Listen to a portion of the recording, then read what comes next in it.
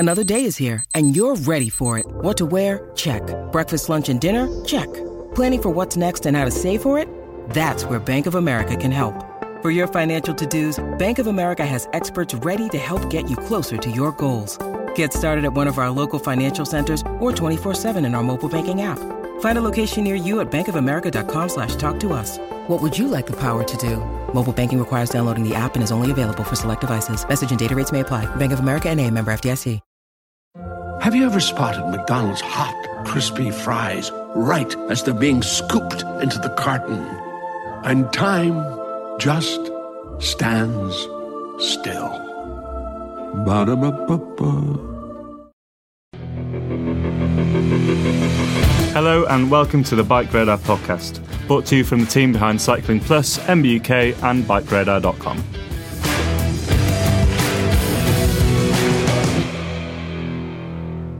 Hello there, welcome to the Bike Radar podcast. I'm Tom Marvin, technical editor here at Bike Radar, and I'm joined today by three of our mountain biking test team. We've got our senior technical editor-in-chief, Rob Weaver. We've got our technical editor on Bike Radar, Alex Evans, and tech writer for MBUK and Bike Radar, Luke Marshall. How are you all going, guys? Good, thanks, mate. Good, excellent. Al, you okay? Lovely, having a great day. Thank you, Tom. Good stuff, Luke. You all good, cheers, Tom. Yeah, all well, thank you. Very good. Is anyone doing anything interesting at the moment, or are we all just plugging away on the usual sort of stuff that we keep on doing? Oh, well, I don't know. I mean, everything's interesting, right? Because it's bikes. That's true. What am I up to? I'm up to flat pedals testing for a massive flat pedal group test.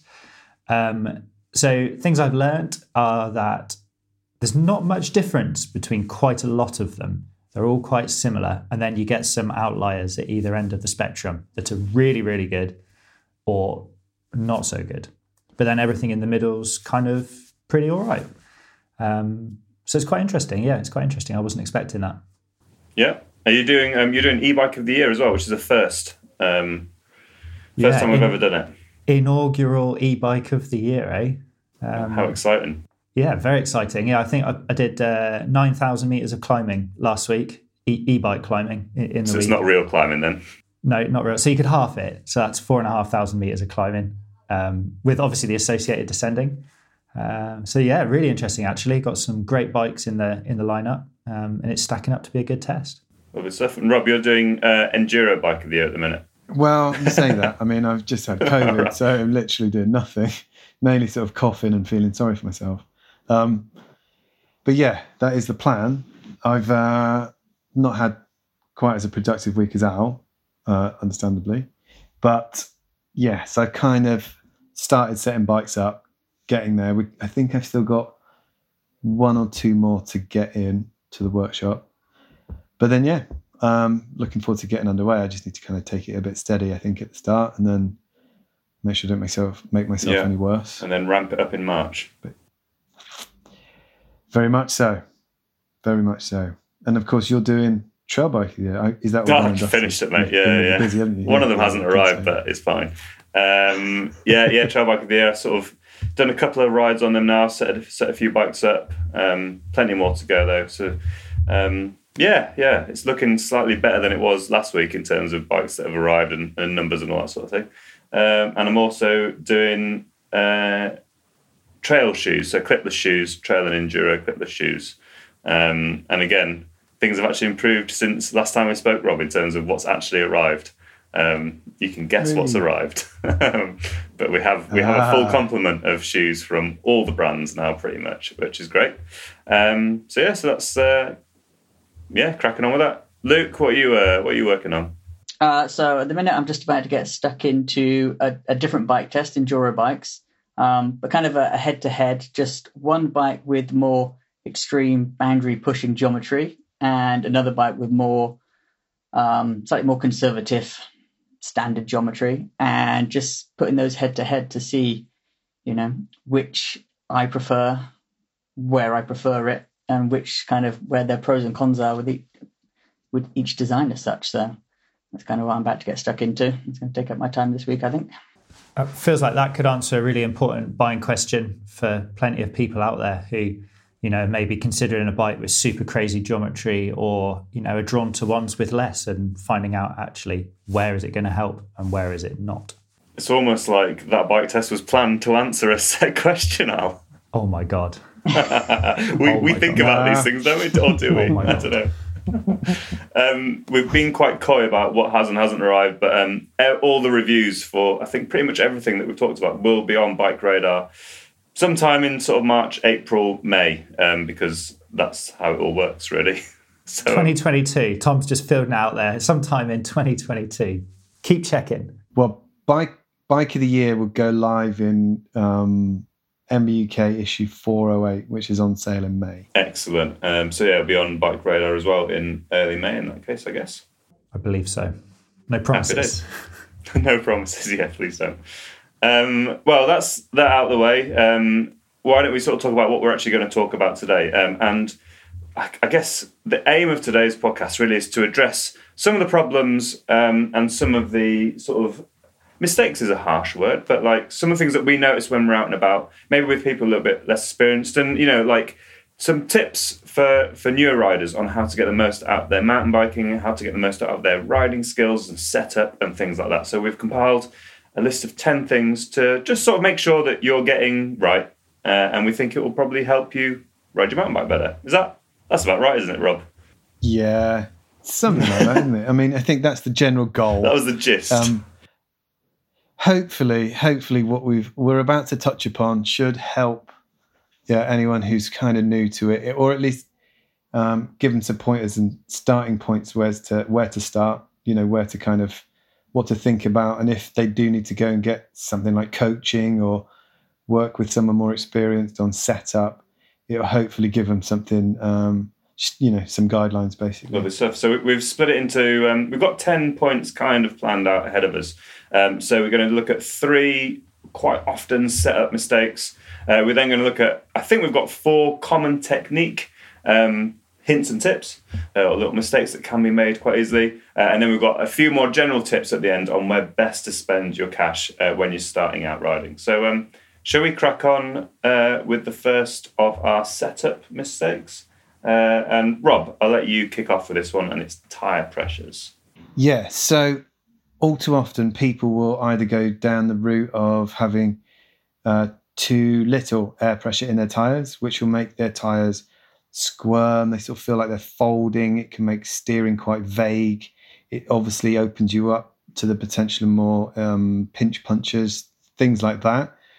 But alternatively, too much pressure could make it the bike feel really skittish. Your tyres can ping off obstacles, which it's another thing to try and counteract with your bike handling. And if you're not as experienced, you might, stiffen up while you're riding and makes it even harder to ride.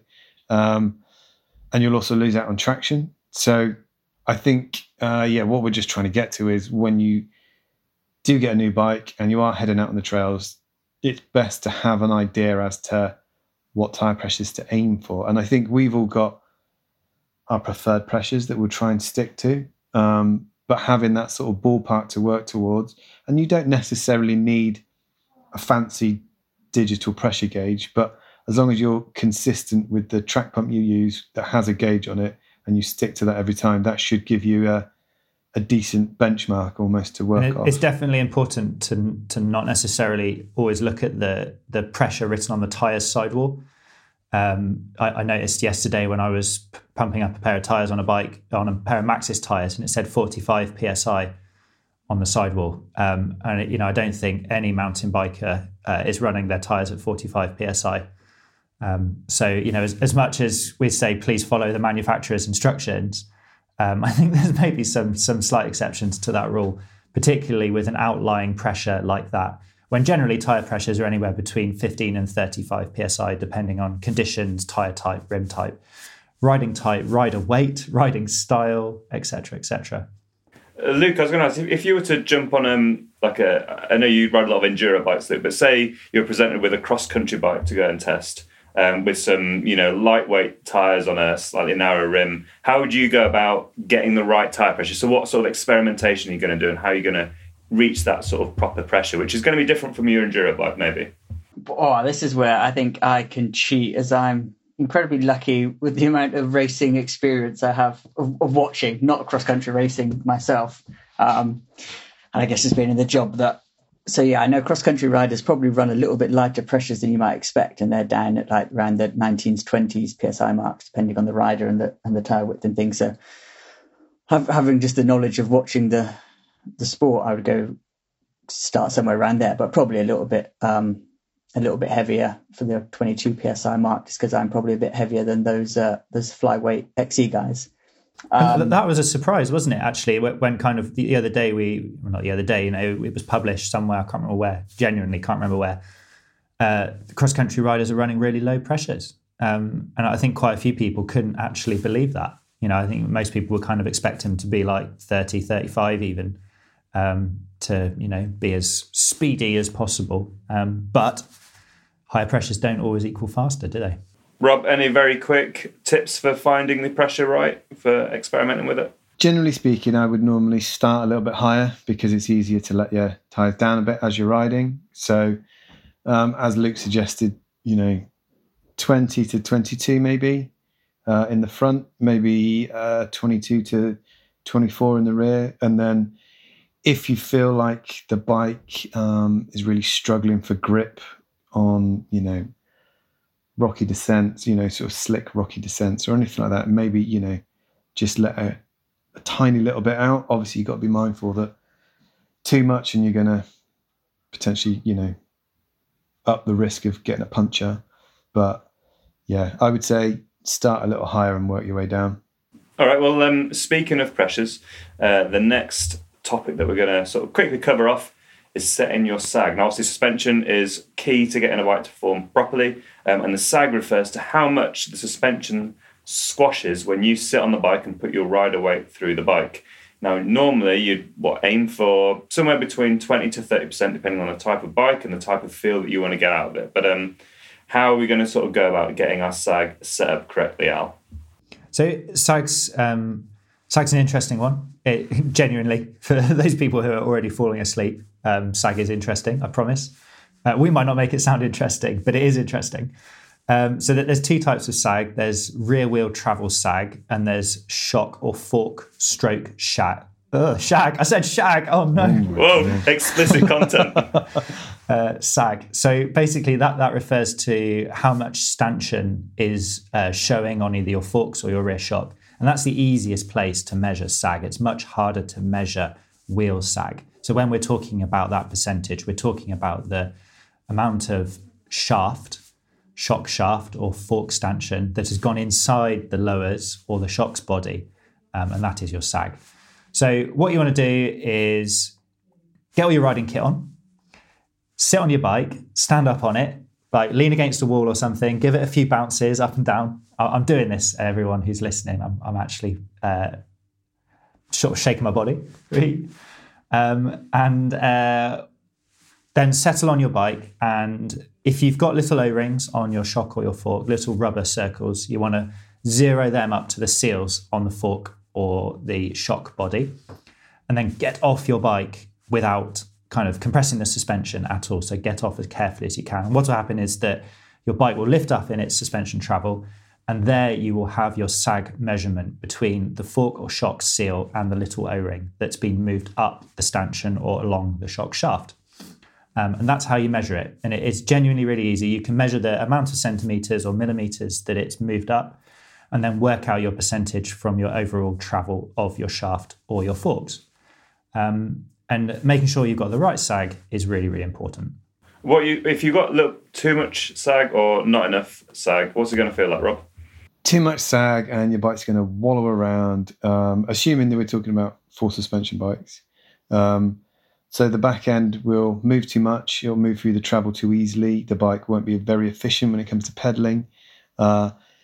If you've got a bit of a disconnect from front to back, as in you've got very little sag on the fork, but too much in the rear, it'll mean that your shock will compress loads while your fork stays fairly upright, which will rake the front end of the bike out, which will cause you potentially to understeer. So again, it's trying to match front to rear. All of this is all about balance. again, if you run your bike too firm, so too little sag, it will mean that your bike, a little bit like as we explained with the tires, it won't soak up the terrain as it should. It will mean that you as a rider have to do more to absorb those impacts, to try and create the grip. Essentially it'll be harder to keep your tires gripping when they need to grip. So spending the time, that's the thing. I think it all sounds really complicated, but in actual fact, it just takes a shock pump and a bit of patience, I think. And as long as you can kind of dedicate a little bit of time to it, there's loads of online tutorials and things that are a lot of manufacturers' websites to guide you to get to that point. And as long as you spend that time to get there, the rewards are far outweigh any of that, that time spent doing it. And it's definitely worth it. You'll know real when you get it. It'll say eBay Authenticity Guarantee, and you'll feel it. Maybe it's a head-turning handbag, a watch that says it all, jewelry that makes you look like a gem, sneakers and streetwear so fresh, every step feels fly.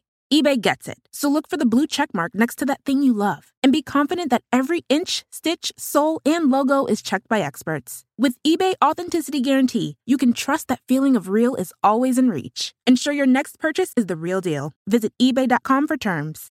So if you're starting off, you're going to need a shock pump. So if you buy a bike from like a mail order place, such as a Canyon or YT, quite often they'll come with a shock pump. If not, or if you bought your bike secondhand, you have to go to a bike shop to go and buy a shock pump. They're about 20, 30 quid, but they will be really important. And like the track pump we were talking about with the tyre pressures, consistency using the same shock pump each time is what's going to help you sort of get those figures.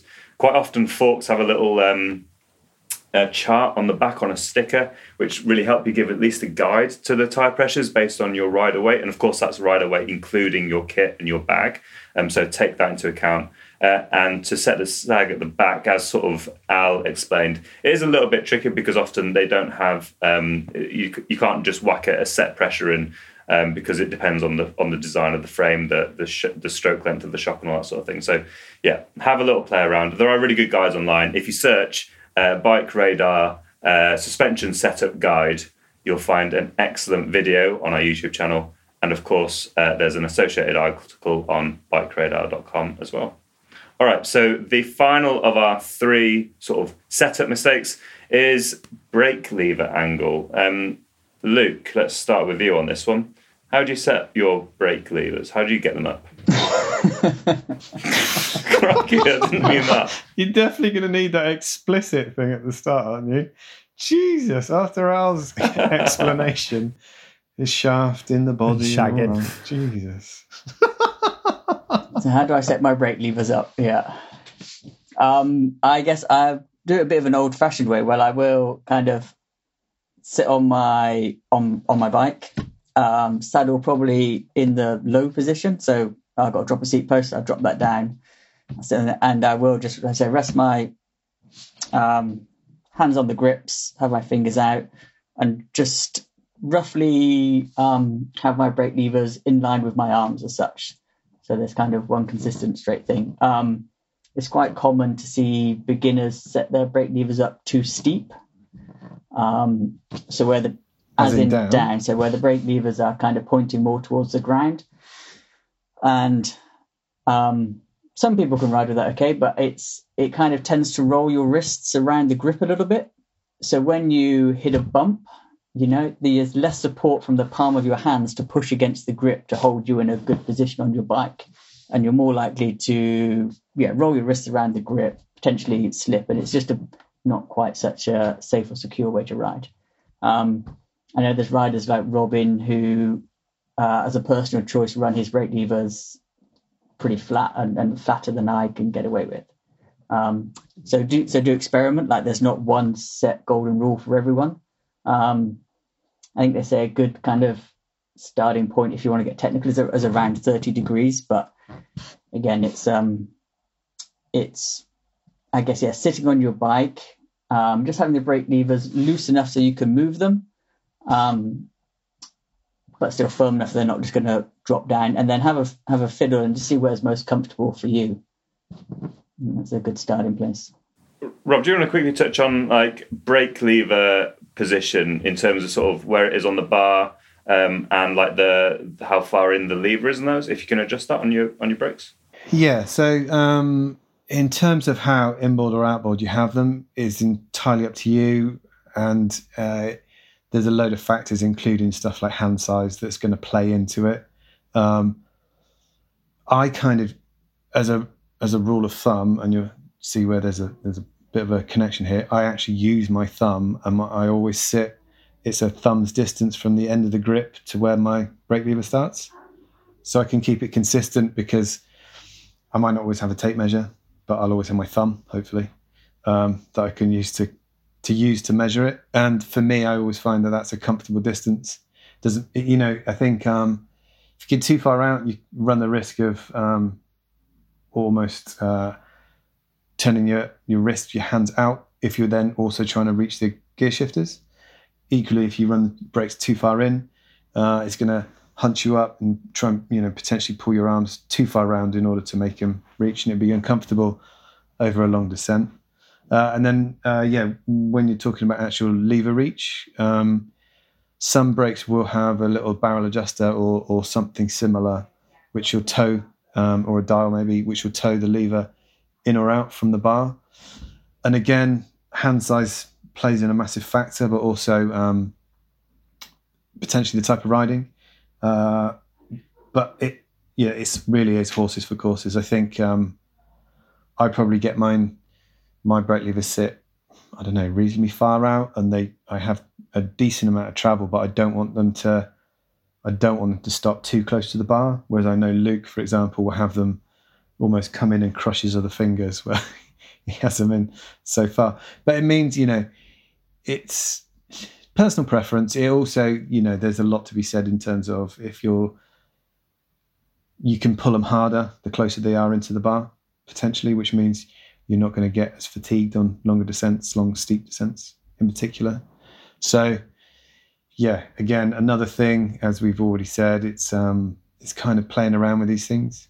Sometimes you might hit the sweet spot straight away, and it might be that you only need to deviate from that slightly just to realise that you were kind of right in the first place. But other times it will be, trial and error over the course of a day, just trying to ride the same bit of track again and again till you find something you're happy with. Lovely stuff. Al, anything to add? Just one little thing. If you think about your brake lever angle in terms of when you're riding, so you sit on your bike in the garage or just wherever in the car park, and you think, oh my gosh, my brake levers are really flat, and that can kind of lead beginners to wanting to angle them down, because it doesn't feel great when you're sitting on a flat surface and your wrists are bent upwards when you're trying to maybe reach your brake levers or they're in a straight line. But if you think you start going down a hill and your front wheel is pointing down, suddenly the angle of everything has completely changed. And those flat brake levers in the car park are suddenly, at the angle that the terrain is on. So that's, one good way of thinking about it when you're trying to adjust them is, don't be afraid to angle them a little bit flatter than maybe you think they should be. All right, let's move on to some riding techniques, because once you've got your bike set up, you got to know how to ride it well. So I think the first one that we're going to talk is about looking ahead, making sure you're looking down the trail, see what's coming up, and so you can dodge all those little bits and pieces that you maybe don't want to hit. Rob, do you want to expand on my very simplified view of looking ahead? No, you've nailed it. Totally perfect. Fine. Right, the next. But yeah, to be fair, what you said was, it summarized it really well. It is that trying to look up and, more importantly, look where you want to go. And you're trying to read the terrain the best you can. So just so you can anticipate, and we'll maybe come on to a bit about braking in a minute. It's arguably a bit more advanced, but just having your head up, looking down to see if there are obstacles that are, potentially beyond your skills, being able to read it as best you can, whether that means you need to slow down, whether that means you need to anticipate and adjust your body position to tackle them. It's all sort of part and parcel. I think if you just end up looking at your front tire, stuff's going to just catch you out. You're going to You might be kind of looking what your front tyre's doing. Oh, is my tyre a bit flat? And next thing you know, you flipped over the bars because you hit a stump you couldn't see coming up. And that's, the last thing you want to happen. And likewise, you don't want to be looking where you don't want to go. I think it's really easy to do, oh my God, there's a massive drop over there, or there's a really jagged tree sticking out. I hope I don't hit that, and then stare at it. And it's like, it's got some magic magnetic force pulling you in towards it. And before you know it, you're wrapped around the tree thinking, oh God, why did I even bother? I think one of the really important things for looking ahead, especially as you're sort of developing your riding skills as well, is helping you sort of pick better lines. If you look ahead, there might be a couple of options of lines to take, whether you go tight around a corner or go a bit wider, that sort of thing. So if you're looking ahead as far as you can, you're going to spot those different options, have a bit more time to process where you might want to go. And also, people sort of worry, I've seen this rock, and if I look at it, then I make sure I don't hit it. But your brain will remember these things of where it is. You'll have registered them. You'll see it in your peripheral vision, and you will manage to dodge those little things that are, you're potentially worrying about getting in the way. I think that's probably fair, isn't it? You should have totally explained that, man. You should have done it by yourself. Nailed it. Well, let's move on to our fifth point, which is body position, making sure you get yourself positioned over the bike properly for effective riding. Luke, what's your take on body positioning and how to get it right first time?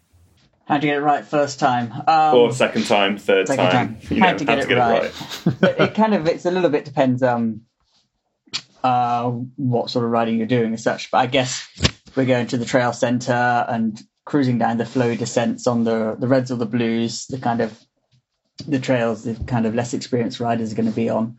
Then you just want to keep a nice, balanced stance in the middle of your bike. So especially on the downhills, first things first, you want to be standing up on the pedals, not sat down on the saddle whilst you're going down the hill. It's something you see quite common. People will sit down and they will drop one pedal low, one pedal high, and they will roll down the flow trail, and it terrifies me. So I think the first thing to do is to make sure that you're, if you're going to be out there, go and practice just standing up, having your pedals level and standing up on the bike. That's going to give you the room you need to move either forwards or backwards, or move the bike side to side, whatever little tweaks you need to do to maintain your composure on the trail, to deal with whatever obstacles might be coming up. You're going to have to get that right first. I guess it also means you can use your arms and legs more effectively to absorb stuff. Yeah, right? Exactly. It's going to give you not just suspension on the bike, but suspension in your body. If you're rolling over drops or rocks or roots, it's going to allow you to, absorb and keep the bike going where it should go. Go get comfortable standing up and then making sure that if you're doing that you're not leaning too far backwards. I guess another beginner mistake is as soon as the trail points downhill, they shift their weight too far backwards, and that kind of takes pressure off the front tire, and that can be really dangerous in corners and under braking. So it's making sure that if you, or when you're keeping that balanced position, that as the trail starts to go down in a few steeper sections of trail, you don't exaggerate a rearwards movement to feel safe as such. The bike's going to work best when you keep that centre position.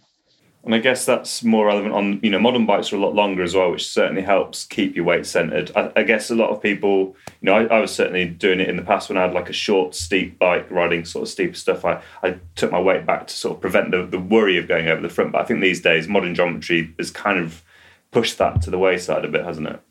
Yeah, definitely. Modern bikes, they're far more capable than they were 15 years ago, if you know what I mean, especially when we were learning to kids 30 years ago. You can maintain a strong position on the bike in the middle of it, and the bike, where if you keep that, the bike will do a lot of things for you, if you know what I mean. But it won't do everything for you if you get into a bad position. It's amazing, how steep and how much of a drop off your bike can just roll down without the wheels taking off. And a good way of looking at this is to actually get off your bike when it's safe to do so on a trail or whatever, if you're in front of a little drop or a roll-off or a steep section that you're not confident about, and just plop your front wheel over the top of the drop, and you'll see that, that the chainring actually won't ground out and the bike will be able to roll down it. And it's quite interesting watching beginners, and they get worried about a little steep section because they think they're going to go over the handlebars. which then causes them to get over the back of the bike. The front wheel to go unstable and all the things Luke just said about if they just got off and actually seen that their bike can physically roll down the thing that they're looking at, they needn't have worried. That the circumstances that it takes to make someone go over the handlebars are actually quite extreme. So your centralized weight is so important. Cool. I guess all this ties into the next thing, which is crank position. Rob, what's your take on getting the cranks in the right place? Well, I guess this sort of harks back to what Luke was saying earlier. So along with having that, when you're descending, you're standing up on the pedals and you're keeping your cranks flat, it's just to make sure, if you do start to drop your cranks or drop a pedal, you're doing it at the right time and when it's necessary. So when you're kind of tackling a flat turn, you're putting your outside foot down. That's what's, your outside pedal down, and that's what's helping to ensure your tyres stay gripping to the trail. If you were to do it the other way around and you put your inside pedal down, chances are, you're going to snag that pedal on something, probably the floor, a rock, root, whatever it might be, and it's going to send you cartwheeling down the hill. So it probably, for experienced riders, it probably seems silly to even bring this up. But as Luke said, sometimes you will see people, and it's not because they're consciously doing it, because they think it's right or wrong. It's probably because their legs are tired and they're going into almost like a default rest position, which is with one foot down to kind of take a bit of the weight just for a little while, and then they'll swap and do it with the other way. The risk you have with that, just, it's that imbalance in your actual body weight, because you're lifting, you're putting bias on one side rather than the other. But also, what you're opening you're pedaling your foot up to in terms of getting smacked into something, which is going to send you, careering off exactly where you don't want to go. If you've got if you're building up a bike and you've got a bit of choice on crank length, is that something that people need to put some sort of real thought into, or are we happy just getting what you're given, sort of thing? I mean, personally, I got short legs. I like bikes that have really low bottom bracket. So I would normally, if I could just start from scratch, I'd put 165 cranks on. I think 170 max, but yeah, ideally I'd go 165. Cool. Al, any thoughts on crank length for you into your short cranks? Not a huge preference there personally, but it's so dependent on an amazingly large number of factors. Body morphology, like how long your legs are, your back is, where you sit, your bike shape, the bike's bottom bracket height, loads of different things. Shorter cranks make it harder to hit your pedals on the floor, for sure. There's no doubt about that, because they're higher off the floor. All right. Well, I think through our past 4 points, we've probably turned you all into absolute riding gods and goddesses. So, Rob's got an extra point. Come on, Rob. I was going to say, so obviously, I guess the crank position one and the body position, we sort of touched on in one. All I was going to say is about just thinking about how you time your braking. Because I feel that a lot of people will, break through the turns, and I think it's really hard to not do that. But I guess it's just being more conscious of trying to brake before the turn the best you can, or scrub off the most amount of speed you can before you enter a turn.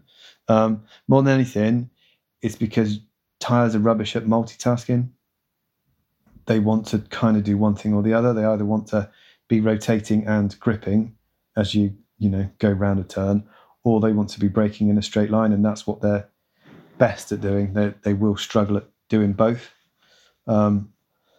A little bit like me, kind of rubbish at multitasking. So, it's one of those things that's really hard to learn and really hard to put into practice. But if you start thinking about it, it makes a lot of sense, and it's a good thing to try and drill into yourself every so often. Well, so the whole you hear a lot of people calling other people brake draggers. So it's quite easy to sort of comfort brake, or just like drag your brakes just to sort of keep that speed sort of relatively constant. Is that a good thing to do, or should we be doing shorter, sharper sets of braking, or how's best to approach in general slowing yourself down before a corner or a technical section? I think it all depends on the trail. I think if it's smoother, faster, and you can be off the brakes all the way up until that point, then a short, sharp brake, in a really controlled manner, off the brakes and try to maintain as much grip as you can through the turn is ideal. On steeper sections, I would argue it's really hard to just be as that confident to just keep letting off the brakes, and you'll only see really experienced riders sort of trying to death grip those insane sections. So modern brakes are really good now, so they can deal with a lot of heat buildup. So if you feel more comfortable dragging your brakes down the hill, then it's fine. But again, if you can balance your braking, work on the timing of it, if you can keep your cranks fairly level and keep your body well balanced, so by not sending yourself off balance when the trail gets technical, putting one foot down and throwing everything off kilter, then you'll be surprised as to how much easier riding those technical sections can be. It makes such a difference. Sometimes people will think about trying to throw a leg off to counter something or try and balance themselves a little better, but the reality is your feet up and your cranks level and controlling your braking, it's 10 times easier. And I guess it's key to sort of trust your front brake as well, because I guess people have the fear of popping themselves over the front, but actually there's a lot of power on offer, but there's also a lot of traction and a lot of control with a modern disc brake. So don't be afraid to use your front brake on steep descents, I guess. Yeah, exactly. And like we always talk about, committing to the front, not necessarily, hanging over the front of the bars, but as Luke and Al have said already, as soon as you start to push your weight further back, the traction through your front wheels is going to be less effective. You're not going to have the braking won't work as well. It's you have to sort of try and stay in that more central balanced position over the bike for it all to work together as well as it can. As soon as you start throwing it back or off to the side, the control is going to be harder to get. If that makes sense. Should we talk about where to spend your cash, or has anyone got anything else to add on technique before we move on? There's no hands going up. I think we're good. All right, let's talk about helmets. Luke, if you're going to go out and buy a helmet, what are you looking for in a helmet if you're going to go and purchase one? A helmet, I think, is something that you should go out and try and buy the best helmet you can afford. So obviously brands have different levels of protection or price range as such, kind of depending on what protection they offer. So always try and get the most expensive one you can that's within your budget.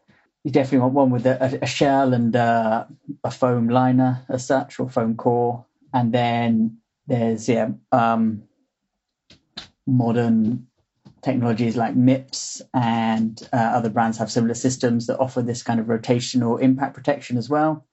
Some people have, or some brands offer like a dual foam density that kind of offers impact protection for like high and low speeds as well. So there's quite a lot of technology in helmets, and definitely it's worth taking a bit of time to investigate and seeing what you can get for your budget. But don't skimp on a helmet. There's bones will heal. Soft tissue damage is a bit longer to heal, but it will get better. But your head, you only really have one, and you don't want to start messing around with that. So there are some good resources online. The Virginia Tech, which is a university in America, do a helmet crash test simulation experiment, and they rate a lot of popular helmets out of 5, depending on how well they performed in their crash test. So if the helmet you're looking at, if you can use the search function on the Virginia Tech website, so you can see if the helmet that you're interested in buying is on there and how well it's been rated in their tests. Some helmets with MIPS are actually quite cheap. The one that's springing to mind is the Laser Chiru, I think it's how you pronounce it, which is CHIRU, which has MIPS, which is a really good, inexpensive helmet. I think it did really well in the Virginia Tech rating there. There are ways to access technology without spending a fortune. But equally, like Luke said, the more you spend, the better the technology, the lighter it is, the more comfortable it is, the more airy it is, and it gives you all of the protection. So definitely worth spending the money. We rode together briefly just after Christmas Island. You're riding in full face quite a lot these days. You know, there's a lot of convertible helmets where you can take a chin bar off, so you've got open face and full face. I sort of tend to ride an open face the majority of the time, but you're riding full face. What's the thought behind that? Yeah, I mean, for me, it's kind of a no-brainer. Like the majority of my riding is enduro, I guess you'd call it. Used to call it bike riding, but now it's definitely called enduro, where you'd ride slowly to the top and then race down the hills. So having a full face helmet is sensible because you're reaching the higher speeds of downhill tracks and you're going really quickly, so you want the extra protection given by the chin bar. And because the chin bar is removable, you don't have any of the heat penalties that a fixed full face does on the climbs. Said that, I do actually wear my full face helmet at trail centres. I don't care what I look like. People can laugh at me. Doesn't bother. I want to protect my face. It's not very pretty as it is. So the more that I can protect it, the better. And I definitely would recommend, anyone going out there who's riding their bike on, slightly gnarlier terrain, probably reds and up at a trail centre, could investigate sensibly wearing a full face. It's definitely not a bad idea. Okay, talking of protection, Rob, let's talk about knee protection for a minute or two. How are you going about picking, the best knee pads for you and the best maybe elbow pads as well, if you want to go down that route? Okay. Elbow pads, I think, is tricky, more because I think some people aren't bothered where the sleeve that essentially holds the pad in place sits. But if you were to ride, I don't know, longer descents and stuff like that, you can potentially get arm pump from having something too tight sitting around your forearm, especially. So for me, I look for the ones that almost have like a full length sleeve. So they're not necessarily going to stop me from breaking bones or anything like that. It's more that they'll be there to just, I don't know, ward off those sort of superficial things you might end up needing stitches for, that sort of thing, irritating cuts like that, and then with knee pads, well, I guess we're in that sort of awkward position in that we get to try them all. So to say exactly how to do it is for us, obviously we just try everything until we find something that we like, and I think each of us probably have slightly different preferences. But for me, again, it's something that I don't want the elasticated part to sit across my calf muscle. I want it to sort of hook up and sit above it. I don't want the pads to bunch up around my knees and get uncomfortable while I pedal, because no one wants to keep, reaching down, trying to pull your pads up while you're riding if they slip down, or to try and adjust them enough to make them feel comfortable. And equally, you want a decent amount of protection that wraps around your whole knee rather than just the very front, because the chances are you are going to take the odd knock from the sides. Again, it's not, the knee pads generally aren't going to stop you from doing really awkward ligament damage or anything like that. But I guess in most cases, when you're kind of falling off the bike and sliding along rough, abrasive ground, they're going to help stop those nasty cuts and, potentially take and absorb a good chunk of that impact out, so it will lessen whatever damage does happen there. Picking the right pair, that's a tough one. But I guess sources like bikeradar.com, where there are myriad knee pad reviews, is a great place to start. Yeah. Cool. Well, I was going to ask, maybe we could drop in some of our favourites or some top tips. But as you said, it is so individual that it's not the most useful information, perhaps. So, well, because I know that the Troy Design stage ones irritated your legs, but I wear them every ride. Yeah. There's a lot of pads that, as you say, are popular, and I've tried them, and I can't even go there. Mostly, it's sort of behind the knee rubbing and bunching that does my absolute head in. I've had real good success with Pearly Zoomy ones and 7IDP. I think the key thing for me is like a really long sock that goes up your thigh. Generally speaking, for me, that's what works. But there's a lot of pads out there that don't have that I know work really well for you guys and other of our sort of regular mountain biking mates. So go down to a shop, try them on. Same with the helmet. it's probably better to go to a shop and try these things on, because fit and how they feel is so key, rather than buying online and saving yourself a fiver. It probably is worth going to a physical shop to try these things. That'd be my take on it. So let's look at the final one then, shoes. Now, I'm about to test many shoes, so I've got some opinions on these things, but I know we all sort of wear shoes for riding quite a lot, and there's a split between clipless shoes, where your shoe has like a metal cleat that engages into a mechanism on your pedal, and flat shoes, which have like a regular rubber sole and then a regular pedal with some pins on it, with usually a slightly concave shape to help give you grip and feel and things.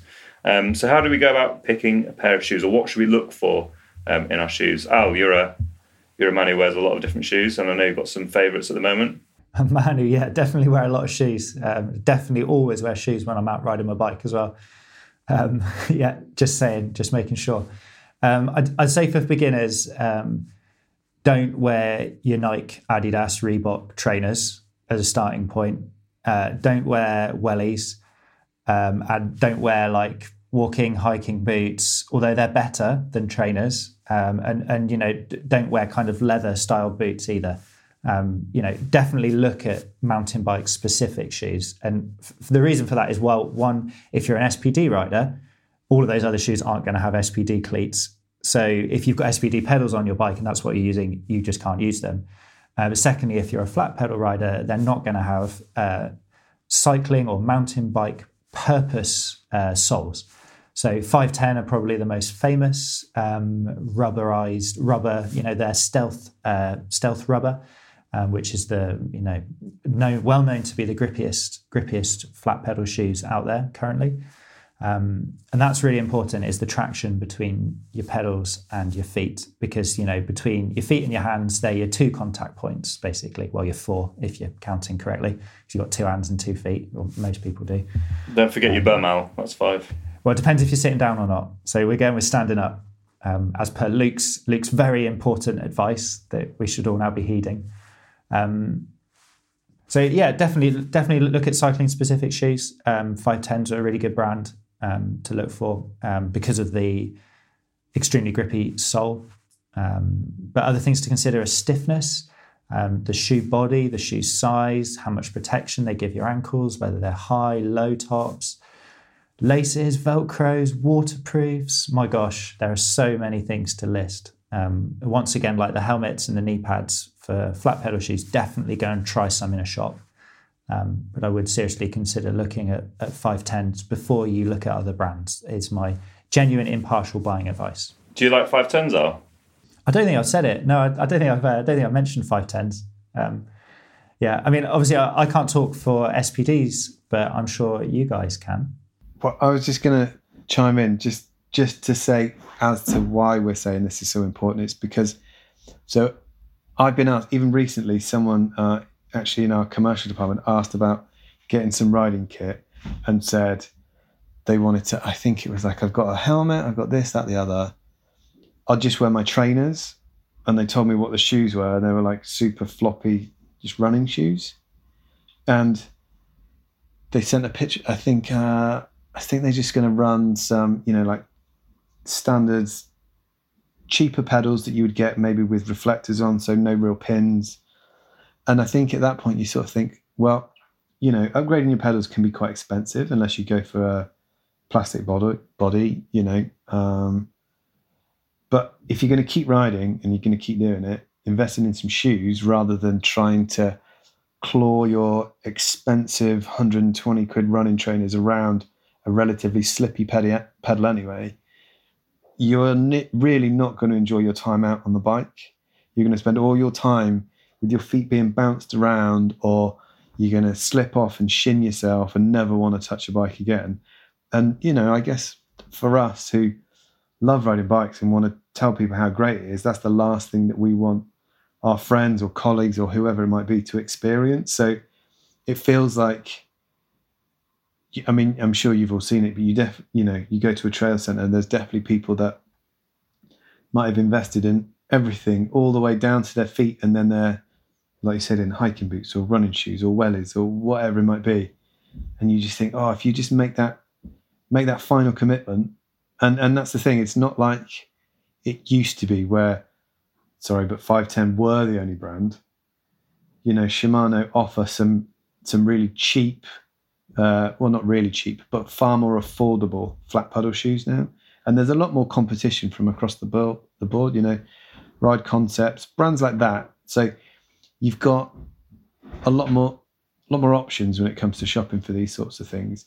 And it will make life so much easier on the bike, so much more enjoyable. Luke, any final thoughts when it comes to footwear? Well, just a general point on like people getting into mountain bikes or beginners, like, and what Robin was alluding to, like the whole ride experience. Say you've got a budget of £2,000 for a new mountain bike, I think from my personal view, you would probably have a better riding experience if you put £1,500 towards a mountain bike and allowed yourself £500 budget to get yourself some good shoes and some pedals to go with it, a good helmet, some eyewear, and just some clothes. Because your experience on the bike isn't just the bike you're riding, it's how comfortable you are whilst you're out there. And if you can be warm, comfortable, in control, dry if you need to, feel like your feet are attached to the bike as they should be, that whole experience is going to be much better for you, and you're more likely to come back and do it. And I think you're more likely to enjoy it, say, spending a bit less on your bike and having the correct kit to go along with it than just splashing all your money on the fanciest bike you can afford and then not getting to enjoy that experience riding it because everything else isn't quite as it should be. And so that's kind of just a bit of a summary there, I think. I think that's some fine, sage advice there. And I'm seeing nods coming through our Microsoft Teams screen. So I think we all agree on that. Well, I think we'll wrap it up with that. So hopefully there's some tips in there that are going to help riders both new and slightly more experienced. So thank you, Al. Thank you, Rob. And thank you very much, Luke. Thank you. Cheers, Tom. Cheers, Tom. Thank you for listening to the Bike Radar podcast. If you want any more information on what we've been talking about or more news and views on cycling, check out bikeradar.com.